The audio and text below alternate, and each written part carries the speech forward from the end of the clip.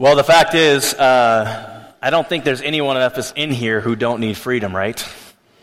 Who long for freedom, who long to truly be set free from something or a number of things.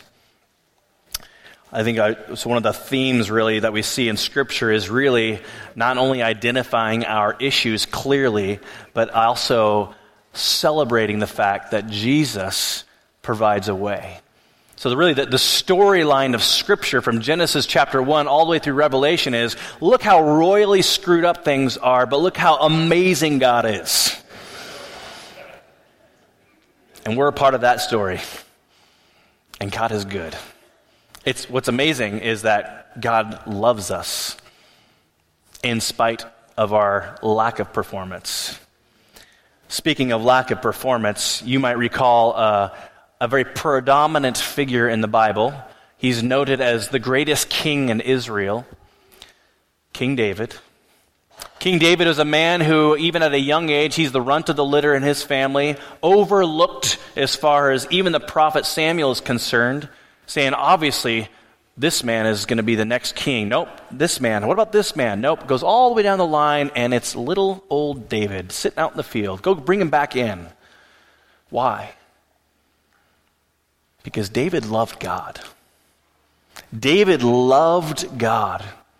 He had a really an overwhelming enthusiasm and passion for God. He worshiped God. Even at a young age, he's writing psalms and his acknowledgement and his declaration and his worship of God. And so God says, this is the man I can use. This is the tool in my hands that I am going to do great things with. This is a man after my own heart. And so we know David's legacy. He's a man who was no doubt war-torn, but God used mightily to lead his people. Even a man who God used to really kind of make Solomon look really good, because Solomon built the temple, but David provided all the supplies. Solomon just said, all right, everything's here, now I just got to build it. All the provisions have been provided for, we just got to make it. But there was a time in David's life in which he failed terribly. And you know the story. And if you don't, I'll tell it to you. David, it says in 2 Samuel chapter 11, in the times in which kings go out to war, he's at home. So already we see from the very first verse of 2 Samuel chapter 11, David is not where he should be. He's already in a mindset, in a place, in a season of life in which he is compromising. And because he's at home and everybody's out to war, he's taken a walk on his balcony one day, and he looks down and he sees a woman bathing on her roof. I don't know why the bath was on the roof, but he sees it, and he beholds her beauty. And he goes back in still thinking about it, what he just saw. And he has a servant go get her. And you know the rest of the story. He has an adulterous affair, seeks to cover up his sin, has her husband murdered. After he tries to manipulate him first, he doesn't fall victim because he's an honorable man, and so has him killed, until the prophet Nathan points out his rebellion. Perhaps you've asked this question about King David, the greatest king of all of Israel. A man after God's own heart. How in the world does someone so great, so in love with God, so consumed with the things of God, fail so miserably?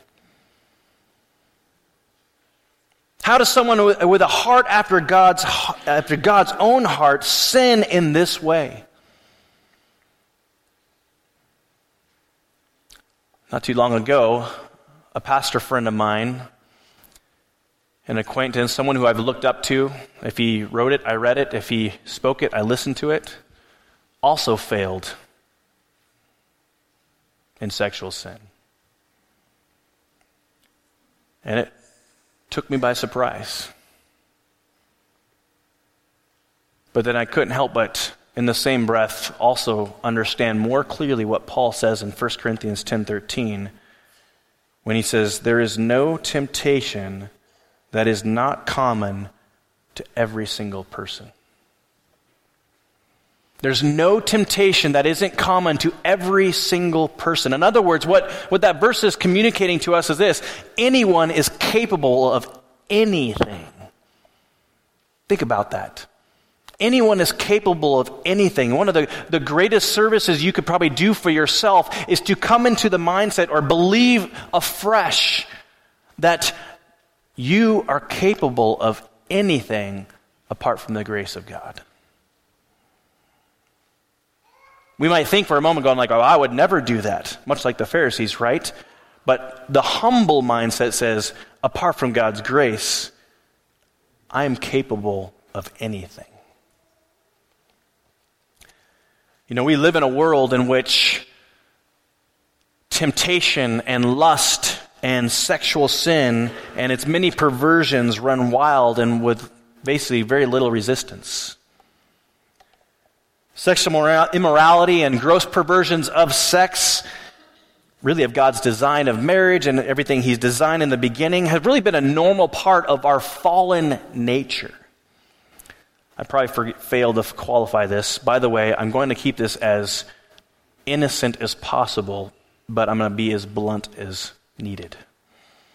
So if there's kids in the room, parents, please understand that the topic of conversation here this morning is necessary,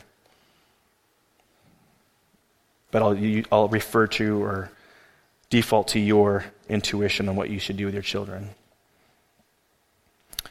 The fact is, even in our day and age today, in our society, we see with the advancement of technology, with the advancement of communication and media on the rise, we see that sex is everywhere. Sex is used really oftentimes not just directly as a means of selling, though that's very prominent also. But we see that it's also a means to a greater end. Even the marketing world uses sex in order to sell products. I mean, who would have thought that going through the checkout line at Safeway, I would need to be reminded of bikini-clad women? Gum, chapstick, some batteries, and bikinis. And I just came to get a head of lettuce. The fact is, our commercials that you see on TV and any other version, I mean, again, in our social media, internet age, you can't look at anything without having all these pop-ups come up, and it's amazing with the kind of things that can come into your focus without you even expecting it or wanting it. Who would have thought, for example, speaking of products, that if I wear this cologne, then I get this woman? I mean, the whole Axe industry is built upon it. Wear this cologne, put this shampoo in your hair, women come a-flocking. If you eat this gum, your breath will smell so good, women come a-flocking. If you wear these clothes or drink this beverage, women come a-flocking. It's not just in our advertisements and commercials and products either, but it's even places in which we live. I recall very distinctly living down in California, and one of the ideas that I had at the beginning when I moved down for seminary was, I'm in California, I'm going to live on the water. And so I lived a block off the water. It was great. Med Abbey, we lived in this tiny little place about the size of this podium, about a block from the water. It's all about location, location, location, right? And then in general, I loved it. We loved where we were at. But come summertime, which was like March then, down there, it just kind of, the weather gets hotter, and you would think like, well, yeah, if you go to the beach, there's going to be a lot of bikinis. Actually, in California, it's not just the beach, it's everywhere.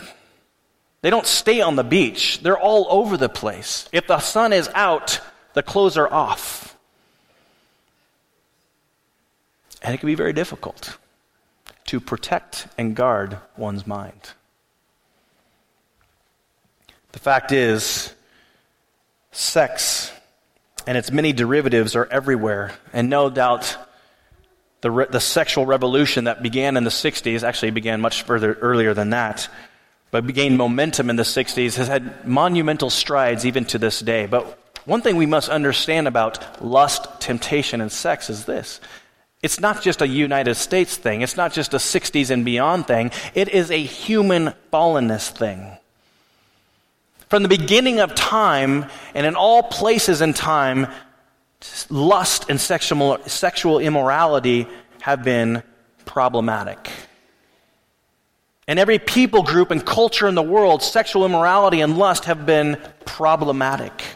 And whether your ethics are progressive in nature or ultra-conservative nature, no matter what, it is still problematic. It's in fact unavoidable. So it's no wonder why Jesus raises this very common, problematic issue. You recall from a couple weeks ago that Jesus has already set the theme or the tone for his sermon here.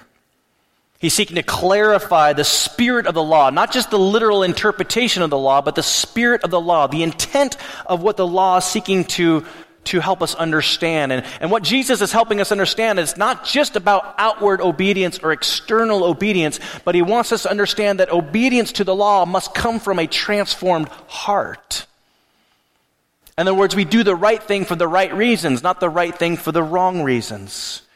It's why Proverbs will say, keep your heart with all vigilance, for from it flow the springs of life.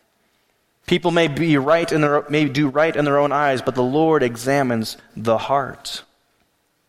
And so last week, Jesus raises us his first illustration of what he's talking about, what true righteousness is. And he talks about anger, and he says, you've heard it said in verse 21, that those of old do not commit murder, but I tell you, anyone who is angry has already committed murder in their heart.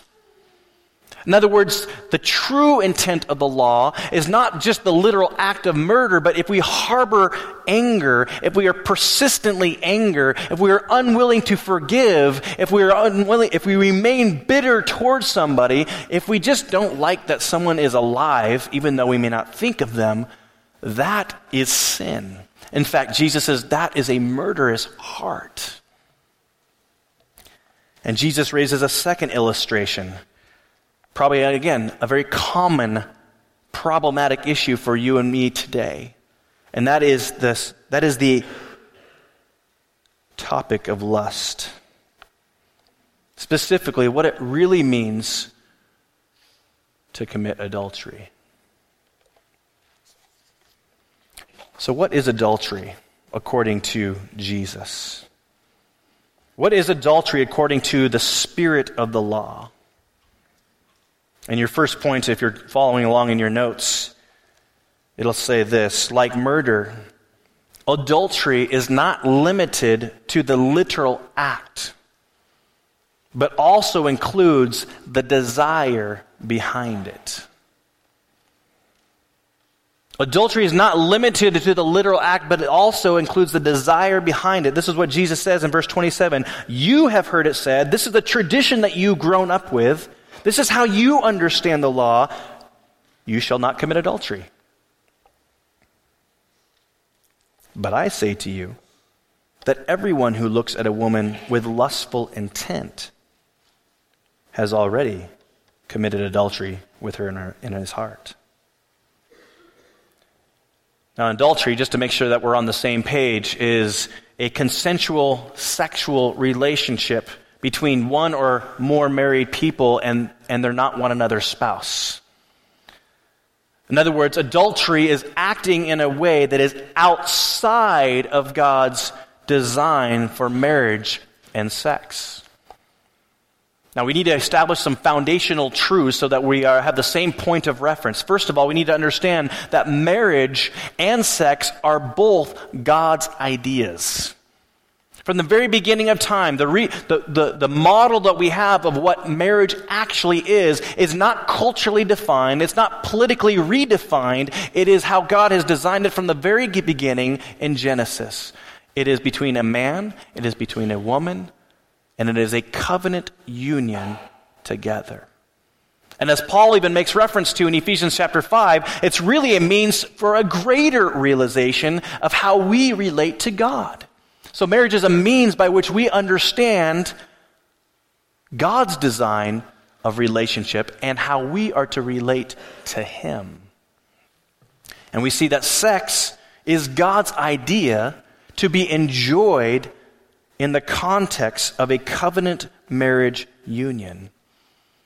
The reason why sex can be enjoyable is because God created you to like it. He's hardwired us to like it, to enjoy it. Like, oh, fine, let's do this. Let's get it. No. He's like, I'm going to make you just really enjoy this. This is a good thing. God loves you. You're created in His image. He's like, this is a good thing. But when you step outside of the bounds in which God has designed His creation, then God calls it sin. In fact, in the law of Moses, if you were guilty of adultery, you were deserving of death. Now, if we were to merely identify or interpret the seventh commandment in Exodus 20, thou shalt not commit adultery, if we were to literally interpret that, most of us in here probably would be able to say, you know what? I'm innocent. I'm good. This does not refer to me. But Jesus goes on to clarify the spirit of the law by saying, but I say to you that anyone or everyone who looks at a woman with lustful intent has already committed adultery with her in his heart. In other words, adultery is not limited to the physical act, but it goes much deeper. In other words, adultery begins in the heart. Adultery begins with our desires in the mind. One pastor put it this way. He says, thoughts as well as actions constitute sin. In other words, mental adultery is sin. And just in case some of you in here might be dismissing me because you're like, well, this is talking about married people and I may not be married or married any longer, so this no longer includes me, let me just kind of highlight one key word. Everyone. So that includes all of us in here. Not just those who are married, not just those who are in a covenant union with another person, but everyone who looks at a woman with lustful intent has already committed adultery. What does Jesus mean when He says looks at a woman with lustful intent? What is He really getting at here? Well, like anger, it's actually in the same grammar. Anger is talking about a persistent anger, a harboring of anger. And in the same way, this idea of looking is not the casual glance, but it is a gaze. It is a lingering kind of looking. It is a continuous looking. And now it's qualified. It's not just a lingering kind of look, as we oftentimes do, stare off into space or look at the beautiful mountains. It is a lingering like that, but it's a lingering with lustful intent. In other words, you are continually looking with the purpose of sexual gratification, even if it's in the mind. So, David, beholding the beauty of Bathsheba, lingered. He may not have helped the first look, but he was completely responsible for what happened thereafter. And he continued to behold her beauty and went even back into his chambers and thought about it, so much so that he finally said, hey, servant, bring her to me. It is also the habit of looking lustfully. It's not just a one-time thing, but it is the constant habit. Let me get very blunt. It is, guys, when you kind of do the double take all the time and you don't even think about it. It's sobering to me when I've talked to grown children about their dads and grandfathers. And one of the memories that some grown children have about their dads and grandfathers is, yeah, they always looked at other women right in front of us I don't know if they knew we noticed or not, but they always kind of did this right in the presence of mom even. Now we need to qualify what we're talking about here, just to make sure we're crystal clear. Jesus isn't talking about an initial glance.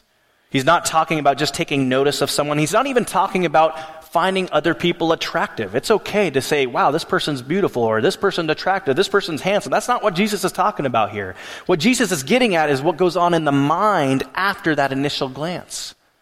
What he's getting at is what's going on in the heart following that initial look. As I said before, you can't help for the first look, but you can always help the second. That initial look, when it becomes a gaze, when it becomes a linger with lustful intent, that becomes sin. Why? Because that look is intended or reserved between a man and a woman of a marriage union. And only intended. That kind of desire is only intended within the covenant relationship of marriage.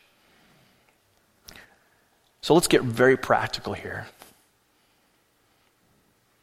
Gazing isn't just, I notice somebody, but it is also all the decisions we make in everyday life. For example, we may be aware of our surroundings and be careful of where our eyes go, perhaps.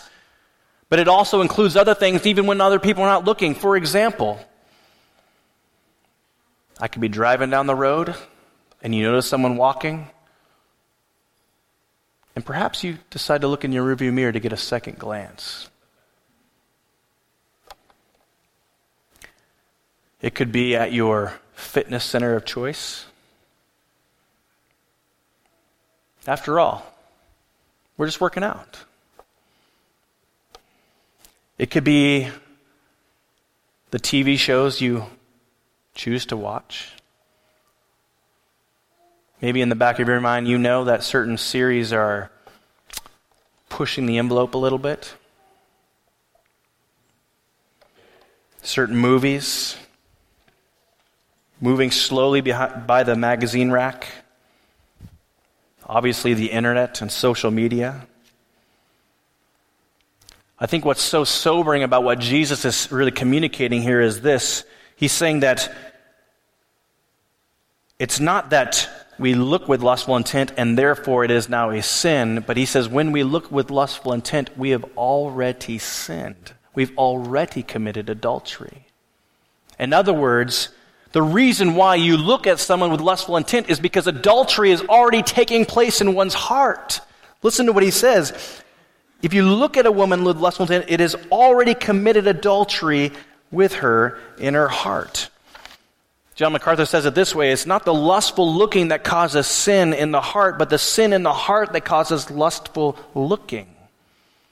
That's why Jesus will say in Matthew 15, for from the heart come evil thoughts and murder and adultery and all sexual immorality, theft, lying, and slander. Perhaps you've heard this proverb before, not Proverbs from the Proverbs, but a proverb. Sow a thought and reap an act. Sow an act and reap a habit. Sow a habit and reap a character. And sow a character and reap a destiny. Much like David and much like us, sin and temptation to sin usually comes in increments. They come through a series of maybe even small compromises. David is already in a season of compromise. And then it's no wonder in a season of compromise that he fell to bigger compromises and fell into further sin.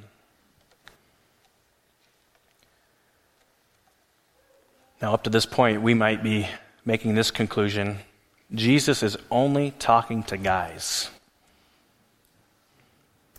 And in some sense, that's very true.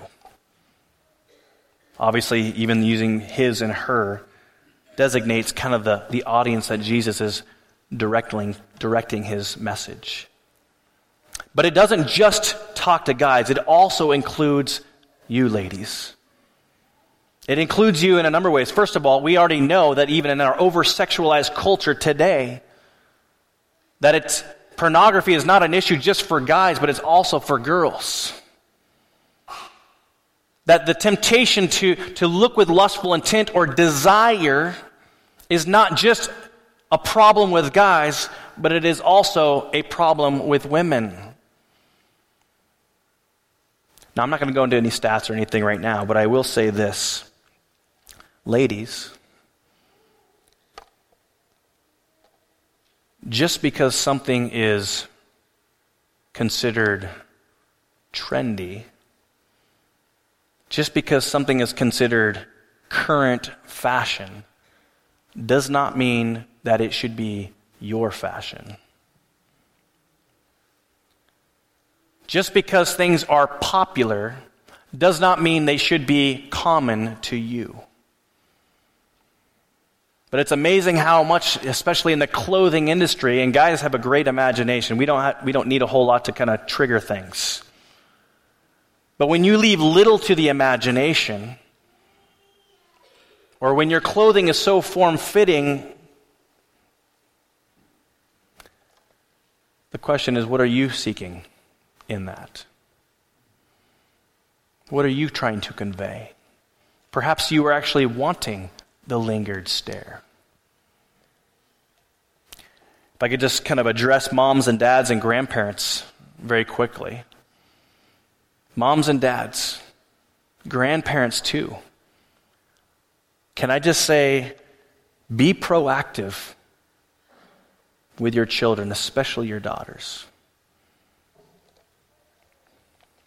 And yeah, you're going to be that parent, the nonconformist, the ultra-conservative, the boring, no fun, life-giving, joyless parent, ruining my life. But I guarantee you, you are saving your children.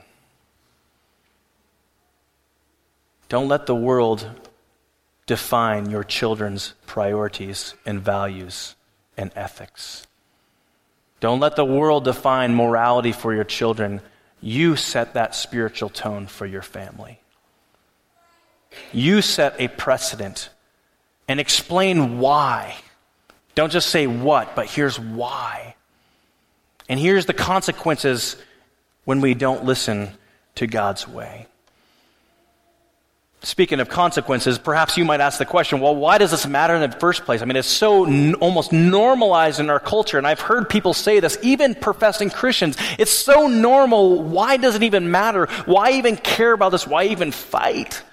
Well, because as we see in Jesus' warning, our eternal life may be at stake for some of us.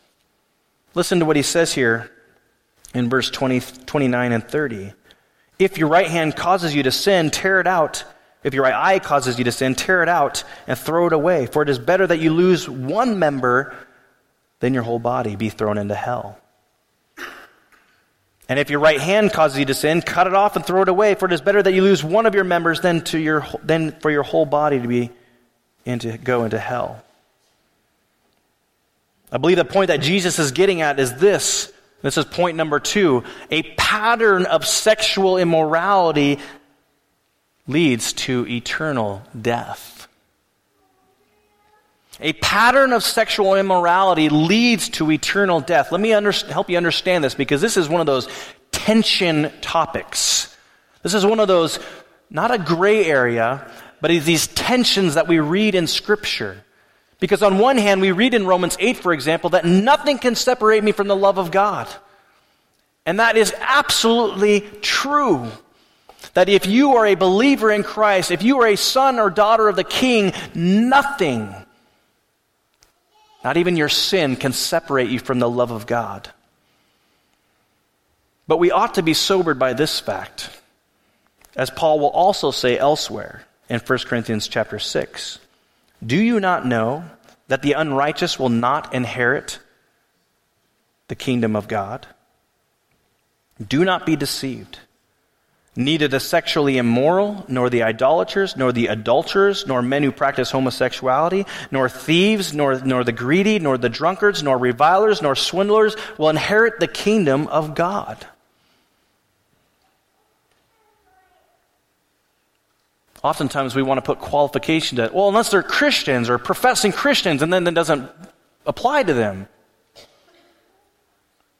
Well, the question is, would a professing Christian pursue a pattern of this lifestyle? Would a true follower of Jesus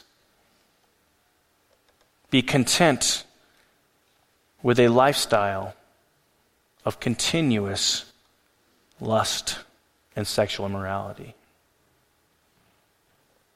I don't believe so. Now let me say this very clearly. This doesn't mean that you and I don't struggle. This doesn't mean that we don't have a very real battle every single day.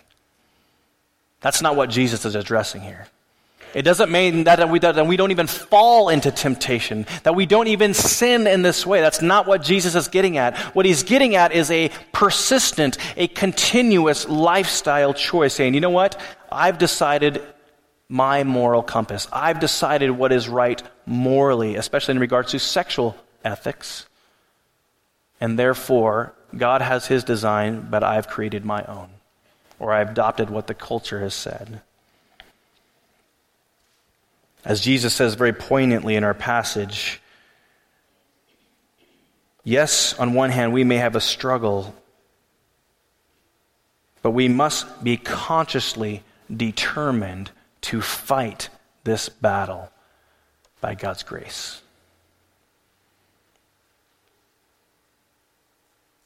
One of the greatest evidences of a believer is not that you struggle, but that you're in the battle. That you recognize there is a battle. And even if you fail continuously, you're fighting as far as you are able, but fully dependent upon the grace of God. So practically speaking, how do we fight this battle effectively? How do we resist the temptation to lust and sexual sin?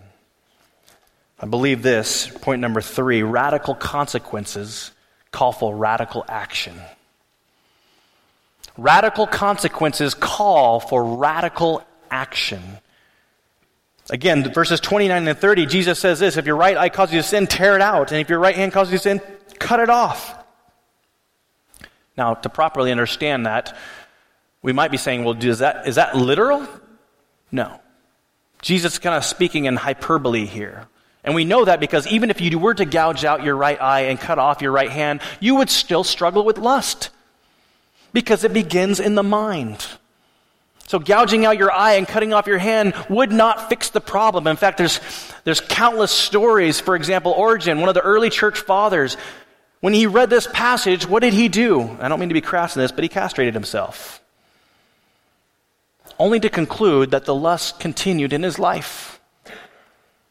Many church fathers or monastic leaders isolated themselves for years and years to avoid any temptation of all kinds, only to discover or conclude that the lust of the flesh followed. So that's not really what Jesus is getting at here, but what he is getting at is this. If you understand culturally, the right eye and the right hand were considered of most value to the person. Again, as is common even today, many people are right-handed and right eye dominant, perhaps. But what Jesus is really seeking to communicate is this, is that we ought to be willing to give up what is necessary and even valuable in order to avoid lustful desire. In other words, radical measures must be taken so that we don't fall victim to this temptation. It is a conscious and a purposeful decision to avoid sin. So for example, again, I'd love to get practical here. Jesus means this. We don't justify watching a certain TV series, for example, just because it has a good plot. And even though you know it's full of nudity. Oh, but it's got a great storyline. 10.7 million Americans are taking the day off tomorrow to watch the finale of Game of Thrones. It's had quite a cult following. I remember when 50 Shades of Grey first came out, right? And there was a big, at least on the blogosphere, big debate. Should Christians see this movie or not? As if it should have even been a debate. As if there was any redeeming value in watching that. Now, granted, I'm not coming up here pious and saying that the temptation's not there. But we must make a conscious and purposeful, radical decision to avoid any flattering or flirtatious movement towards this kind of sin. I think what it also means in the most practical ways, perhaps, especially you guys, perhaps you don't go on the internet unless your spouse or roommate's in the room. Perhaps, and I think this is true of all of us, you ought to put accountability software on every single device you have. Now, of course, where there's a will, there's a way. Nothing's foolproof. But you need to take radical action in order to not fall victim to this kind of sin. You might actually rebuttal and say this, Aaron, how in the world could I function today if I even got rid of my internet or got rid of my smartphone? I mean, I'm so dependent on it, and I'm not against, I agree with you. I use mine every single day. But is it worth your heart? Is it worth being enslaved to sexual sin? The question for us is not how far can we go and it not be sin, but the question we need to grapple with is, what steps do I need to take in order to stay as far away from sin as possible? In other words, radical action might involve this. It might actually be changing gym memberships. It might actually mean getting rid of your cable altogether. It might mean getting rid of your TV, period. Yes, they even still make flip phones. The question is, are you willing to take radical action? Even things that you love, that in and of themselves are not wrong, but can be a tool in the hands of the enemy to lead you in a path of destruction. Let me give you a helpful tip. We have bunk beds by the nature of necessity at our house. And the bunk beds have little ladders on them, and our little shrimplets love to climb the ladder now. They love climbing. It's great. We'll hear this little chatter in the background. We're like, what's that noise? We go in the room, and they're on the top bunk, and it's great, right? And all you see is like them jumping and falling over the railing, hitting their head on the hardwood floor. It's great. So we foresee all the potential bad things that could happen, and we're like, you know what, enough is enough. And so in the morning, guess what our routine is now? Katie gets down from her bed, the ladder gets taken off and thrown on top of the bunk. Guess what? No option. You take the ladder away, you don't have to worry about kids climbing a ladder.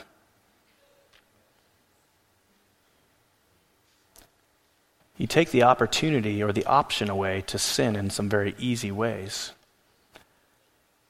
And it is one step in guarding your heart.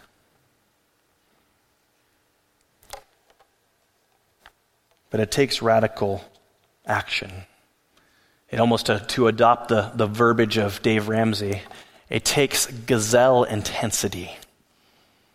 For the gazelle to live and not to die from the cheetah or the lion, it's run or be killed. And I think in the same way, we need to view sexual lust and temptation in the same manner.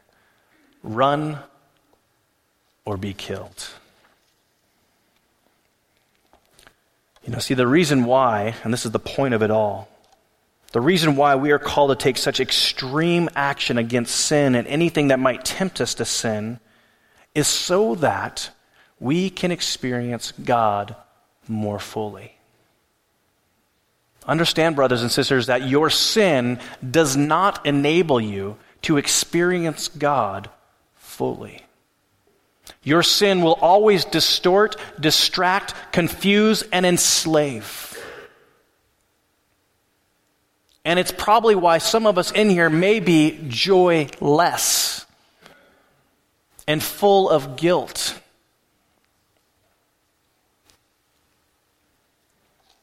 But God gives us these commands, not to take your joy, but to restore your joy. God gives us these commands not because he wants to take your freedom away, but because he wants to maximize your freedom. It is for freedom, brothers, that Christ came to set you free. And as I kind of talked about last week or the week before, God doesn't give us these commands. They're not burdensome because he wants to be a killjoy in your life. He gives them so that you can truly experience life and experience his presence to the fullest. This is the abundant life. We can choose to do life on our terms and then reap the consequences. And God says, I've shown you the path of life. I love what David says in Psalm 16. You made known to me the path of life. In your presence there's fullness of joy. At your right hand there are pleasures forevermore. So when we follow God's way, we truly live. We attain and receive and experience the joy that we are intended to experience. We experience the presence of God more fully.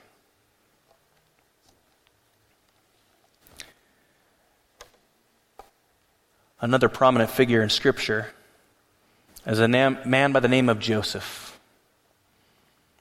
Genesis 39, you know the kind of story perhaps of Joseph. Joseph, again, kind of the runt of the litter until his younger son Benjamin was born. Joseph was favored by his father. That didn't sit so well with his older brothers. And one day, Joseph goes out to the field to check on the well-being of his brothers. And if you actually understand culturally what's going on, the father doesn't trust the sons. He thinks they're lazy, and so he's going out to check on them. So the younger brother is going to go out and tattle on the older brothers. That doesn't sit so well.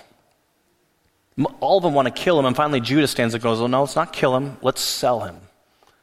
And so they sell him to a caravan. He gets taken to Egypt. He becomes a slave. And you know the story. Potiphar is the captain of the guard or the army. But Joseph is a slave in his house. And his wife begins to make moves and make advancements. Joseph, because he is upright and because he serves the Lord, he does not even go there. And when Potiphar's wife makes a move, he runs. He flees. He doesn't give it a thought. One of the best things you can do for yourself, brothers and sisters, is to not entertain or flirt with the idea. Because the moment you begin to say, you're already falling. It's why Job would say, I have made a covenant with my eyes, not to look at a virgin with lustful intent. It's a resolution that we need to wake up regularly, daily with, saying, I have made a covenant with my eyes and with my heart. I will not entertain that. And if I do, I will confess my sin, knowing that God is faithful to forgive me and to cleanse me from all unrighteousness. But I will fight this battle by his grace in my life. There's a whole list of practical advice in the back of your notes there, and it's not unique to me. I stole it from somebody else, but they thought they were good, so I'm passing them on to you. A couple things just to reflect on, kind of now, but definitely later today, this next week. First of all, understanding that desire is an alarm. We must understand that desire is an alarm. Now, not all desire is a bad desire, but in like fashion, not all desire is a good desire. So when we have a desire, when we have an overwhelming passion for something, we ought to pay attention. We ought to recognize, what is the nature of this desire? Why am I drawn to this in this way? Is it right to even be drawn in this way? You ought to really be kind of like almost a devil's advocate in your own heart.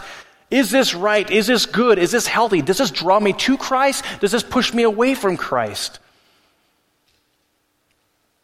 Secondly, recognize where you are vulnerable. Be honest with yourself. Just because someone else is able to do something doesn't mean that you are. Just because someone else may have victory and be strong enough in a certain situation doesn't mean you are. So know where you're vulnerable and take steps accordingly. Watch your input. As I've said in the past, everything you intake disciples you.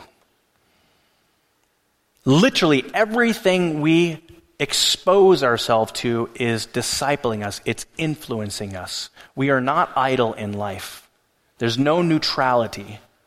We are either moving toward Christ or we are being drawn away from Him. Dress thoughtfully. Watch your circumstances. Think consequences. Satisfy one another in marriage if you're married. Tell somebody. This is important, brothers and sisters. Sin is always powerful in isolation. Sin has great power when it is kept a secret. But it loses its power when it's brought into the open, when it's brought in the light. Probably the most courageous things you could do for yourself is to tell somebody, I'm struggling. Probably the most encouraging thing you might hear is, so am I. Run away, much like Joseph did. And lastly, and I think this is most important, rely on God's Spirit. Worship team, you can come on up here. Rely on God's Spirit. IBC family, understand this, that at the end of the day, you and I are desperately dependent on God's grace and His help in time of need. Your only ability to overcome the temptation of lust and sexual sin does not come from within yourself. But it is only God's grace in your life by His Spirit that empowers you, that enables you to fight this battle. It is a very real battle.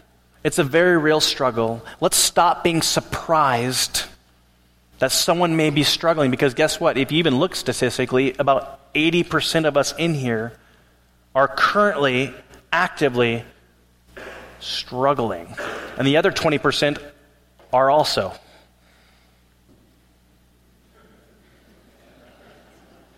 So that includes all of us.